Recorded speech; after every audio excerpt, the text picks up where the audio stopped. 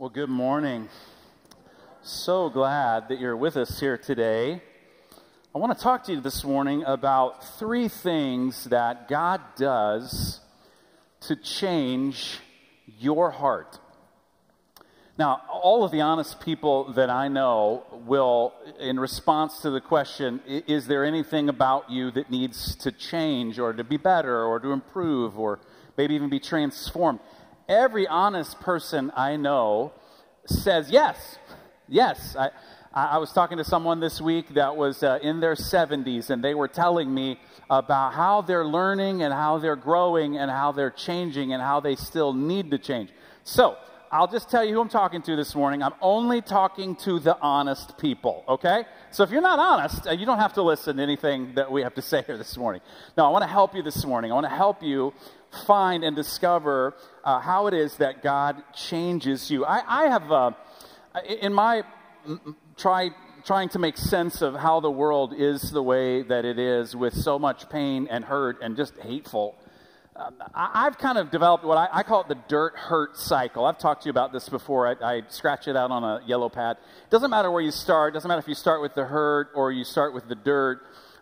It's like this cycle that we get into where either the pain of life causes us to seek out something that the scriptures would call sin, or sin causes us, when we commit it, causes us to feel hurt. And then we just get into this crazy cycle that we don't know how to get out of.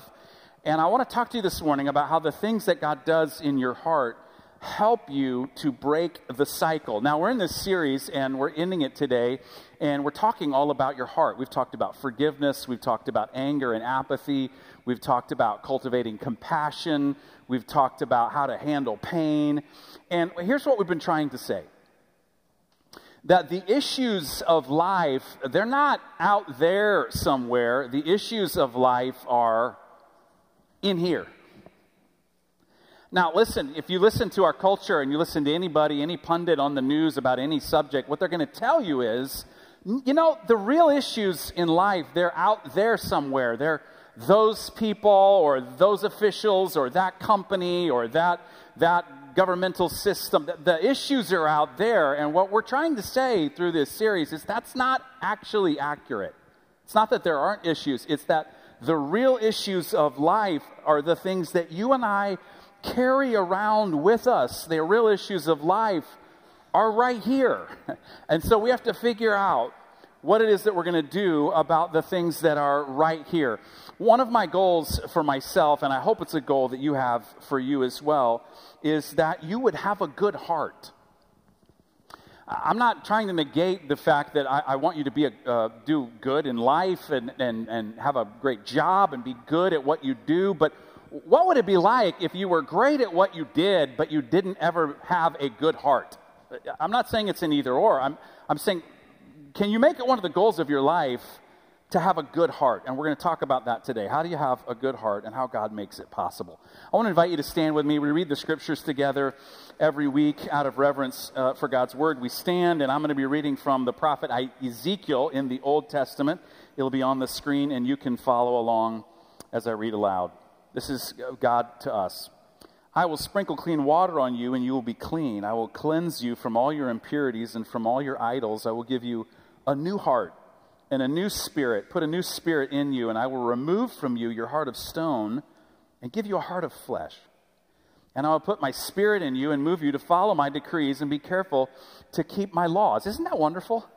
I grew up hearing that. I grew up hearing that story. It's a possibility text. It's about you and I living a holy life. And it sounds so wonderful, but we sometimes talk about this passage, these three verses here in Ezekiel, and miss the context, and that just a few verses later kind of messes it up a little bit. So I want you to read it out loud with me.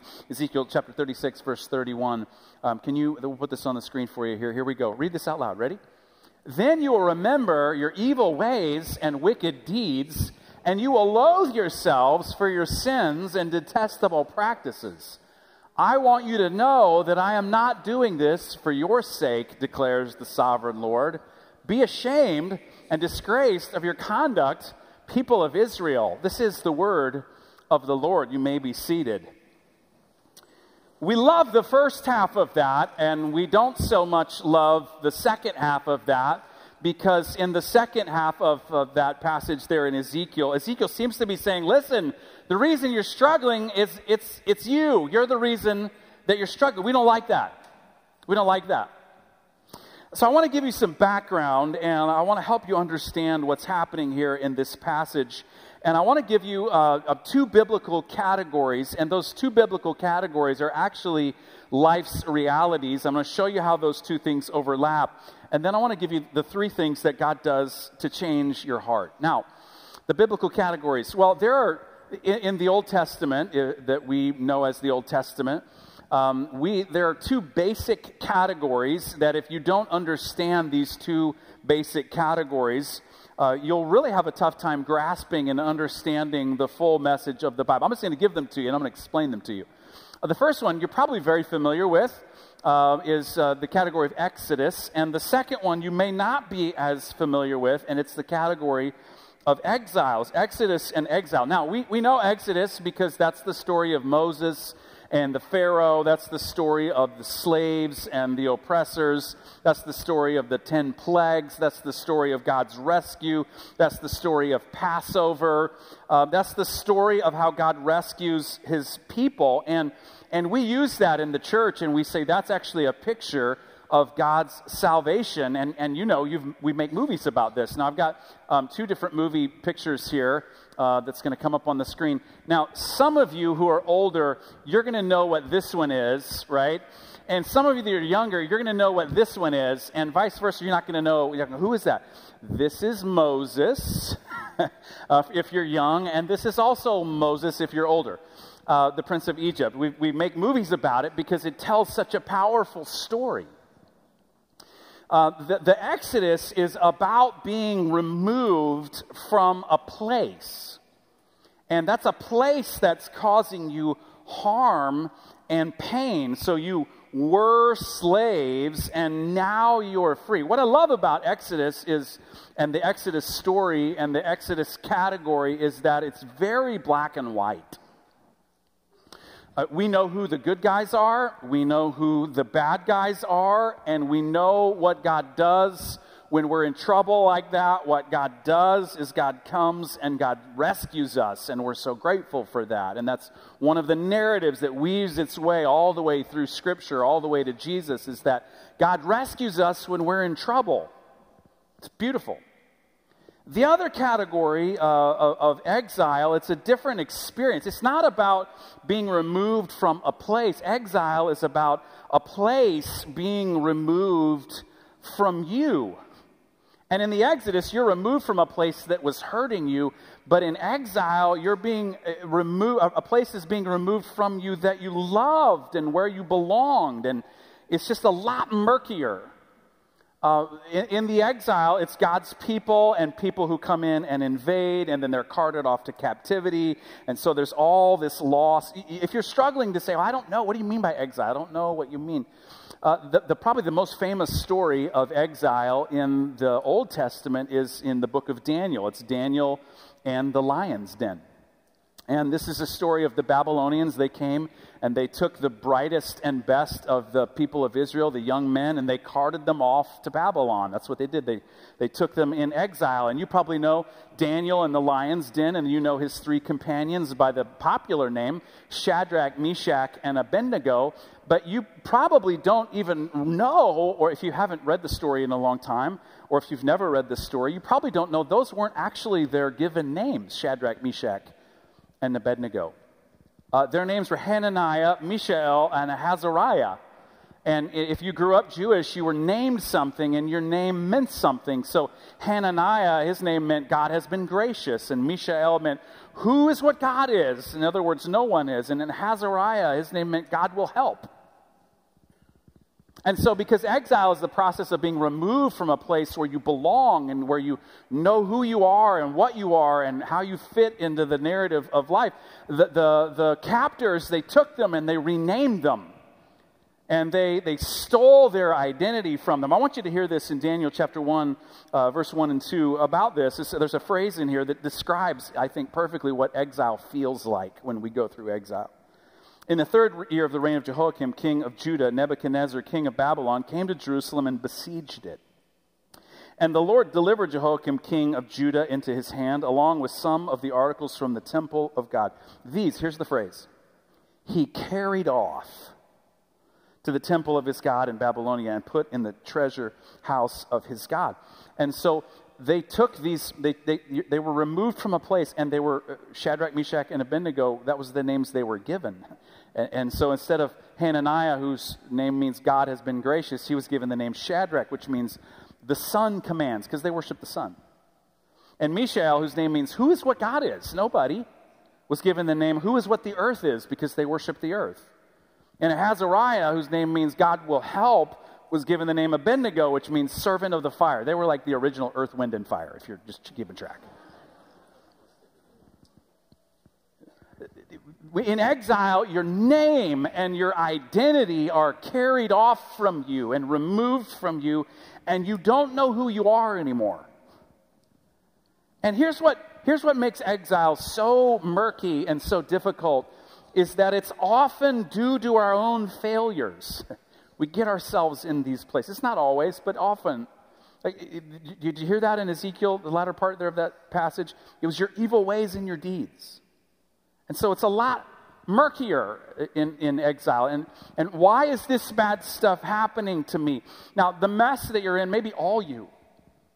The mess that you're in may be all due to someone else. Whatever it is, you're still in a mess and you don't know what to do. And you just had the place that you counted on as home and identity removed from you. So when Exodus happens, there's joy and there's celebration and it's clear. But when exile happens, there's struggle and there's doubt and it's muddy. Many of the Psalms were written out of exile, and one of the Psalms, I promise you probably never heard a passage of Scripture preached out of Psalm 137, especially the latter part of Psalm 137. You can read it for yourself later today, not right now. But here's the emotion of what it feels like to be in exile. This was written while in Babylon there. By the rivers of Babylon we sat and wept when we remembered Zion, that's Jerusalem, our home. When we remembered home. There on the poplars we hung our harps, for there our captors asked us for songs. Our tormentors demanded songs of joy. In other words, they mocked them and the songs that they sang. And they said, sing us one of the songs of home, of Zion. But then they said, how can we sing the songs of the Lord while in a foreign land? It's like, we don't even know who we are. Have you ever felt this way? Maybe you've gotten a diagnosis, or somebody leaves,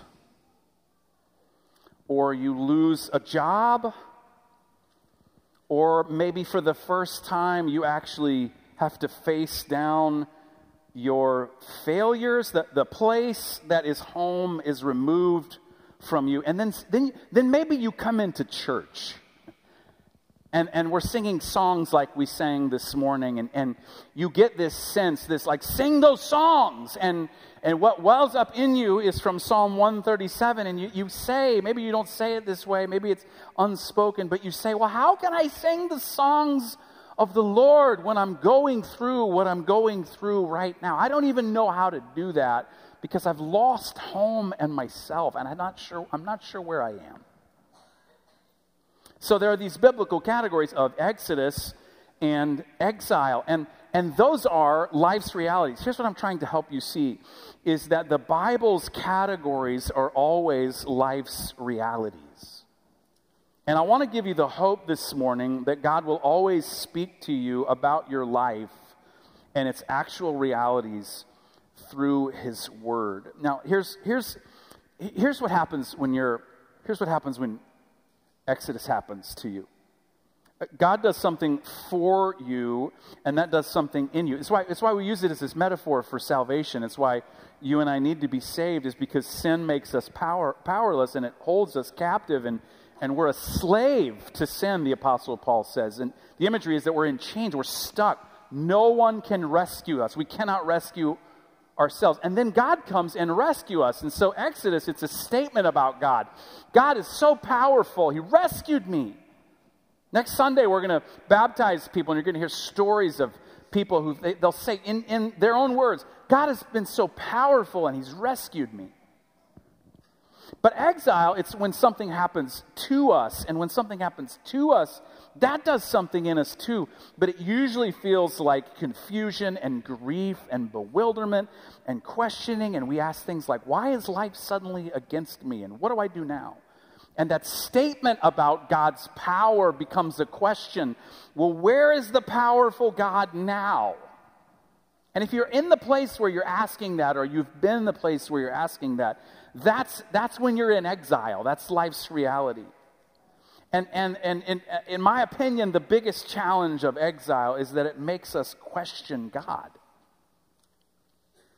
Because when we're being set free from something we're powerless over, when it's Exodus, God rescues the powerless, but sometimes our exile is self-imposed or the result of someone else's choices. And then we start asking the question, and it sneaks down into the inner chambers of our heart, and we start to ask questions like, is God the same? Is God there? And doubt and fear and anxiety can grow during exile. But I've got good news. This is not a message of bad news. This is a message of good news. Because what you and I need to know when we're in exile, when we're in a world that feels like it's hating us and we don't know what to do and we've lost our place, we need to be reminded again what God is like. The character of God is important for us to understand. I'm going to give you 5 minutes here on the character of God, and I want you to hear this. And I promise you, if you can chew on this for about a year, and I promise if you'll take this and own this, this will change your life from the inside out.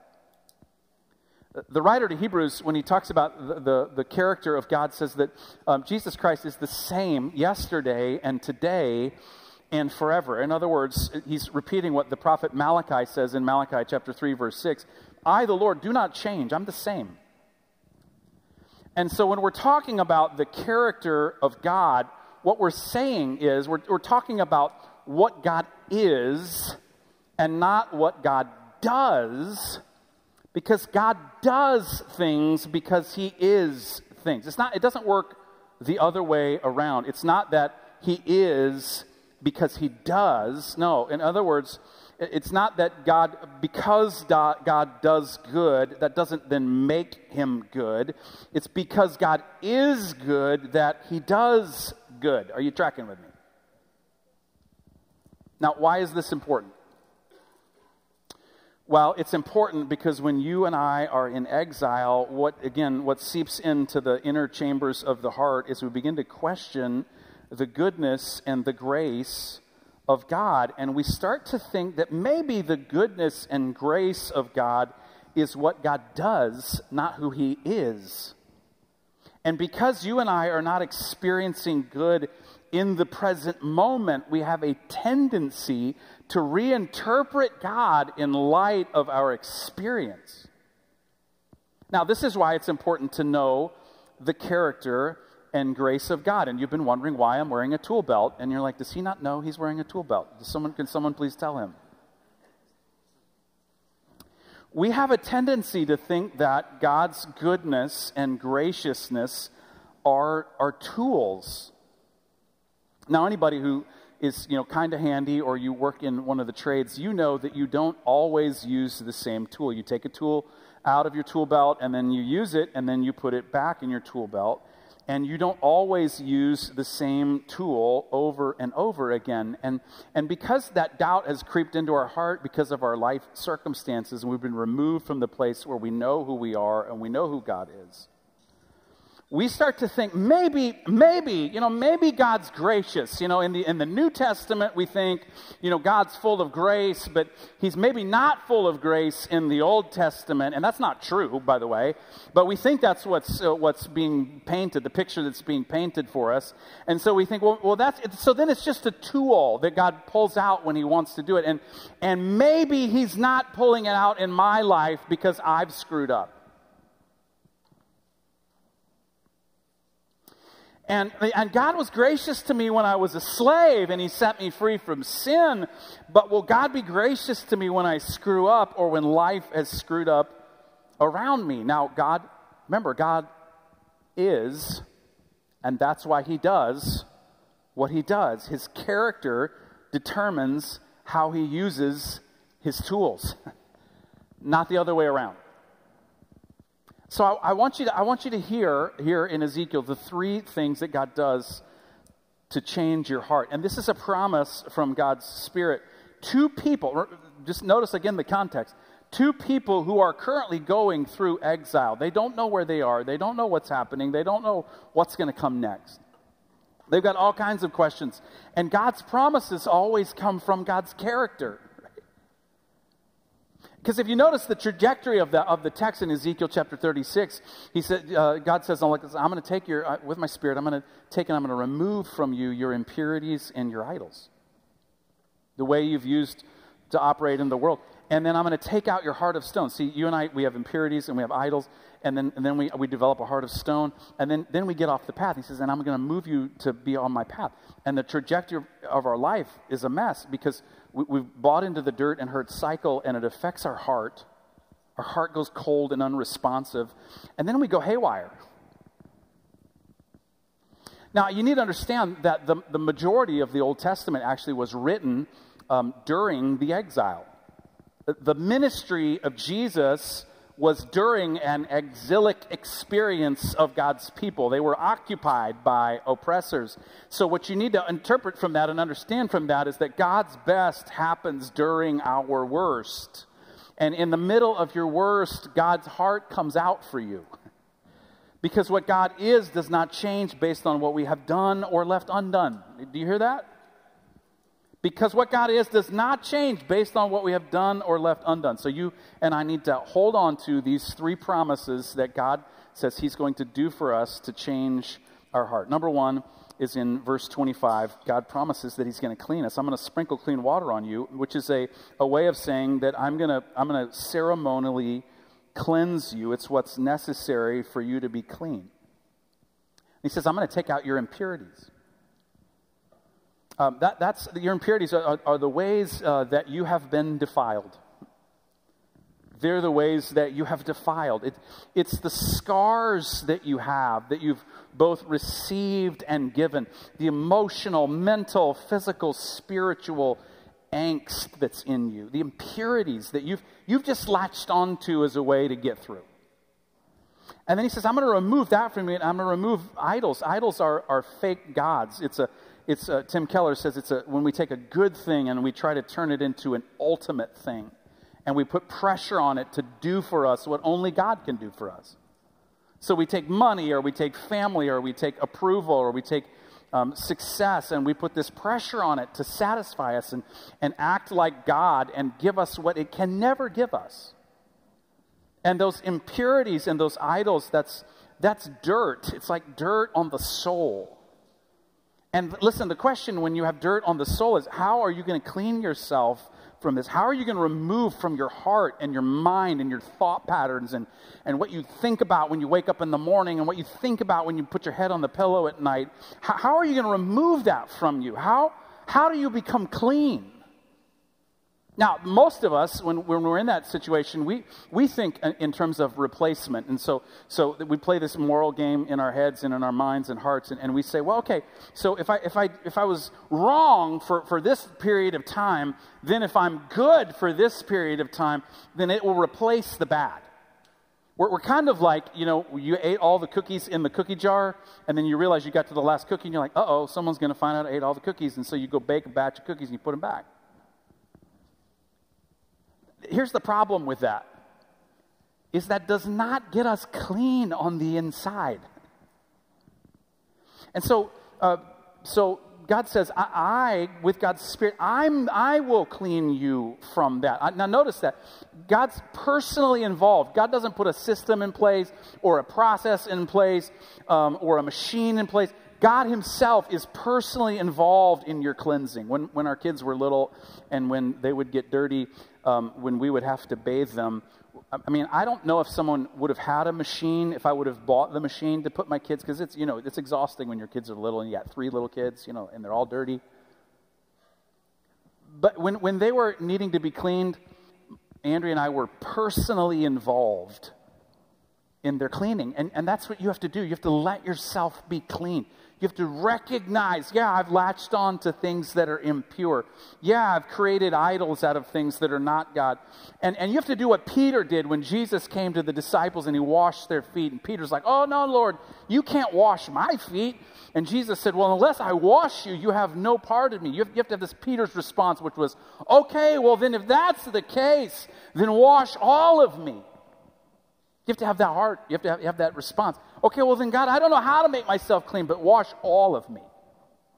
So God will clean you, and then God will heal you. I will give you a new heart and put a new spirit in you. I will remove from you your heart of stone and give you a heart of flesh. Think about, how do you get a heart of stone? I think there's kind of a continuum for a heart of stone. On one side, it would be, you're stubborn and you're proud, and you're just going to do what you're going to do.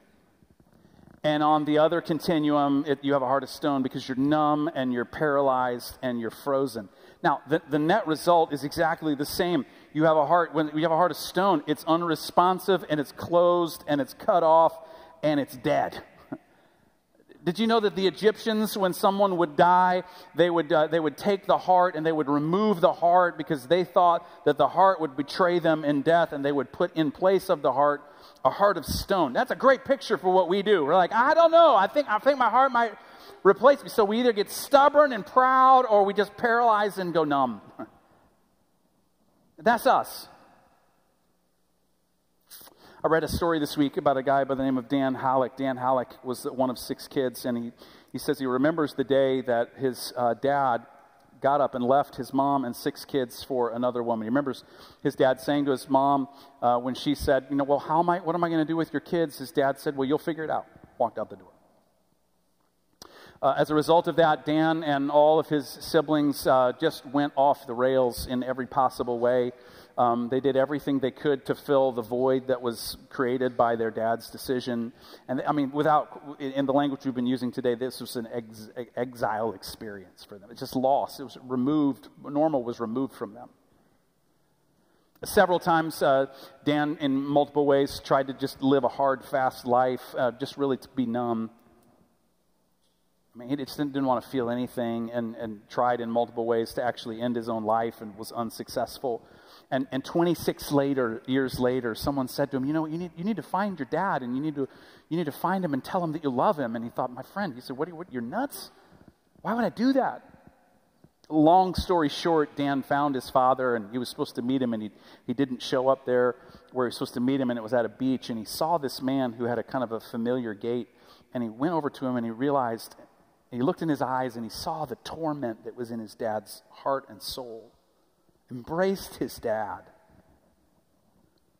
And they reconciled. Found the story from his dad. His dad said, the same thing had happened to him, and he'd been all of his life running from the difficulty and pain. That was his easy out button for the difficulties of his life. And Dan had a complete change of his... What happened for Dan? He had a heart of stone removed, and he had a heart of flesh put in. And when you have a heart of stone, it's God's doing a miracle of healing your heart, transforming it from a heart of stone. For all intents and purposes, your heart is dead. It's dead to life. It's dead to purpose. It's dead to yourself. It's dead to God. And what you need is what Christianity offers, which is a resurrection, right? You need something new put in that you can't put in yourself. And so what do you have to do? You just have to say yes to it. And then the last thing that Ezekiel tells us is that God will put his spirit in us and move us to follow his decrees and be careful to keep his laws. Why? Because he's cleaned us. He's been personally involved. He's done a resurrection miracle in our heart, and he's given us a heart that beats again with life and with purpose and with an understanding of who we are and who God is. And then, he says, then my Spirit will be in you and I'll move you to take the path that's going to bring you forward to life. And so what you and I have to do is we simply have to do that. Well, when you came in, you received the elements of communion, and I want to invite you to take those out. Now, for those of you who've been around with us for a little bit, you'll notice that this is a bit different, and I'm going to guide you through this so that there's not giant spillage everywhere. If you'll take the bottom, and there's the wafer there, and you'll pull the top off and take that wafer out, and then you can turn that right side up and open the top for that. On the night that Jesus was betrayed, he was with his disciples in the Passover meal, remembering the Exodus. And in that meal, he took bread and he said, "This bread represents my body that's broken for you." So would you take and break this bread and remember that Christ's body was broken for you? Would you take and eat this and be thankful?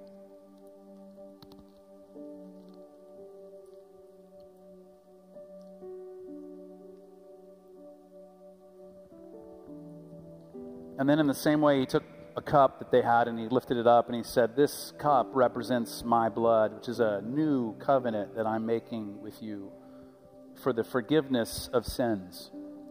Would you take and drink this and be grateful that Christ died for you?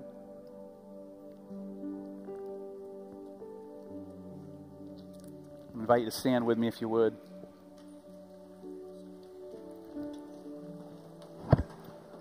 Pray with me as we go. Lord, thank you that you are the same yesterday. So your graciousness to people who were slaves in Egypt is the same grace for us today. Your graciousness that was there for people in the exile who in many ways had created their own mess. Your grace, your willingness to intervene and change their circumstance is the same grace that's available to us. So thank you that you're the same yesterday and today and forever. And so God, put in us the understanding that in a week, in a month, in a year, when we're going through something and we're like, well, I'm not sure. Are you good? Are you gracious? That's who you are. You're good and you're gracious and you sacrifice yourself for us out of love.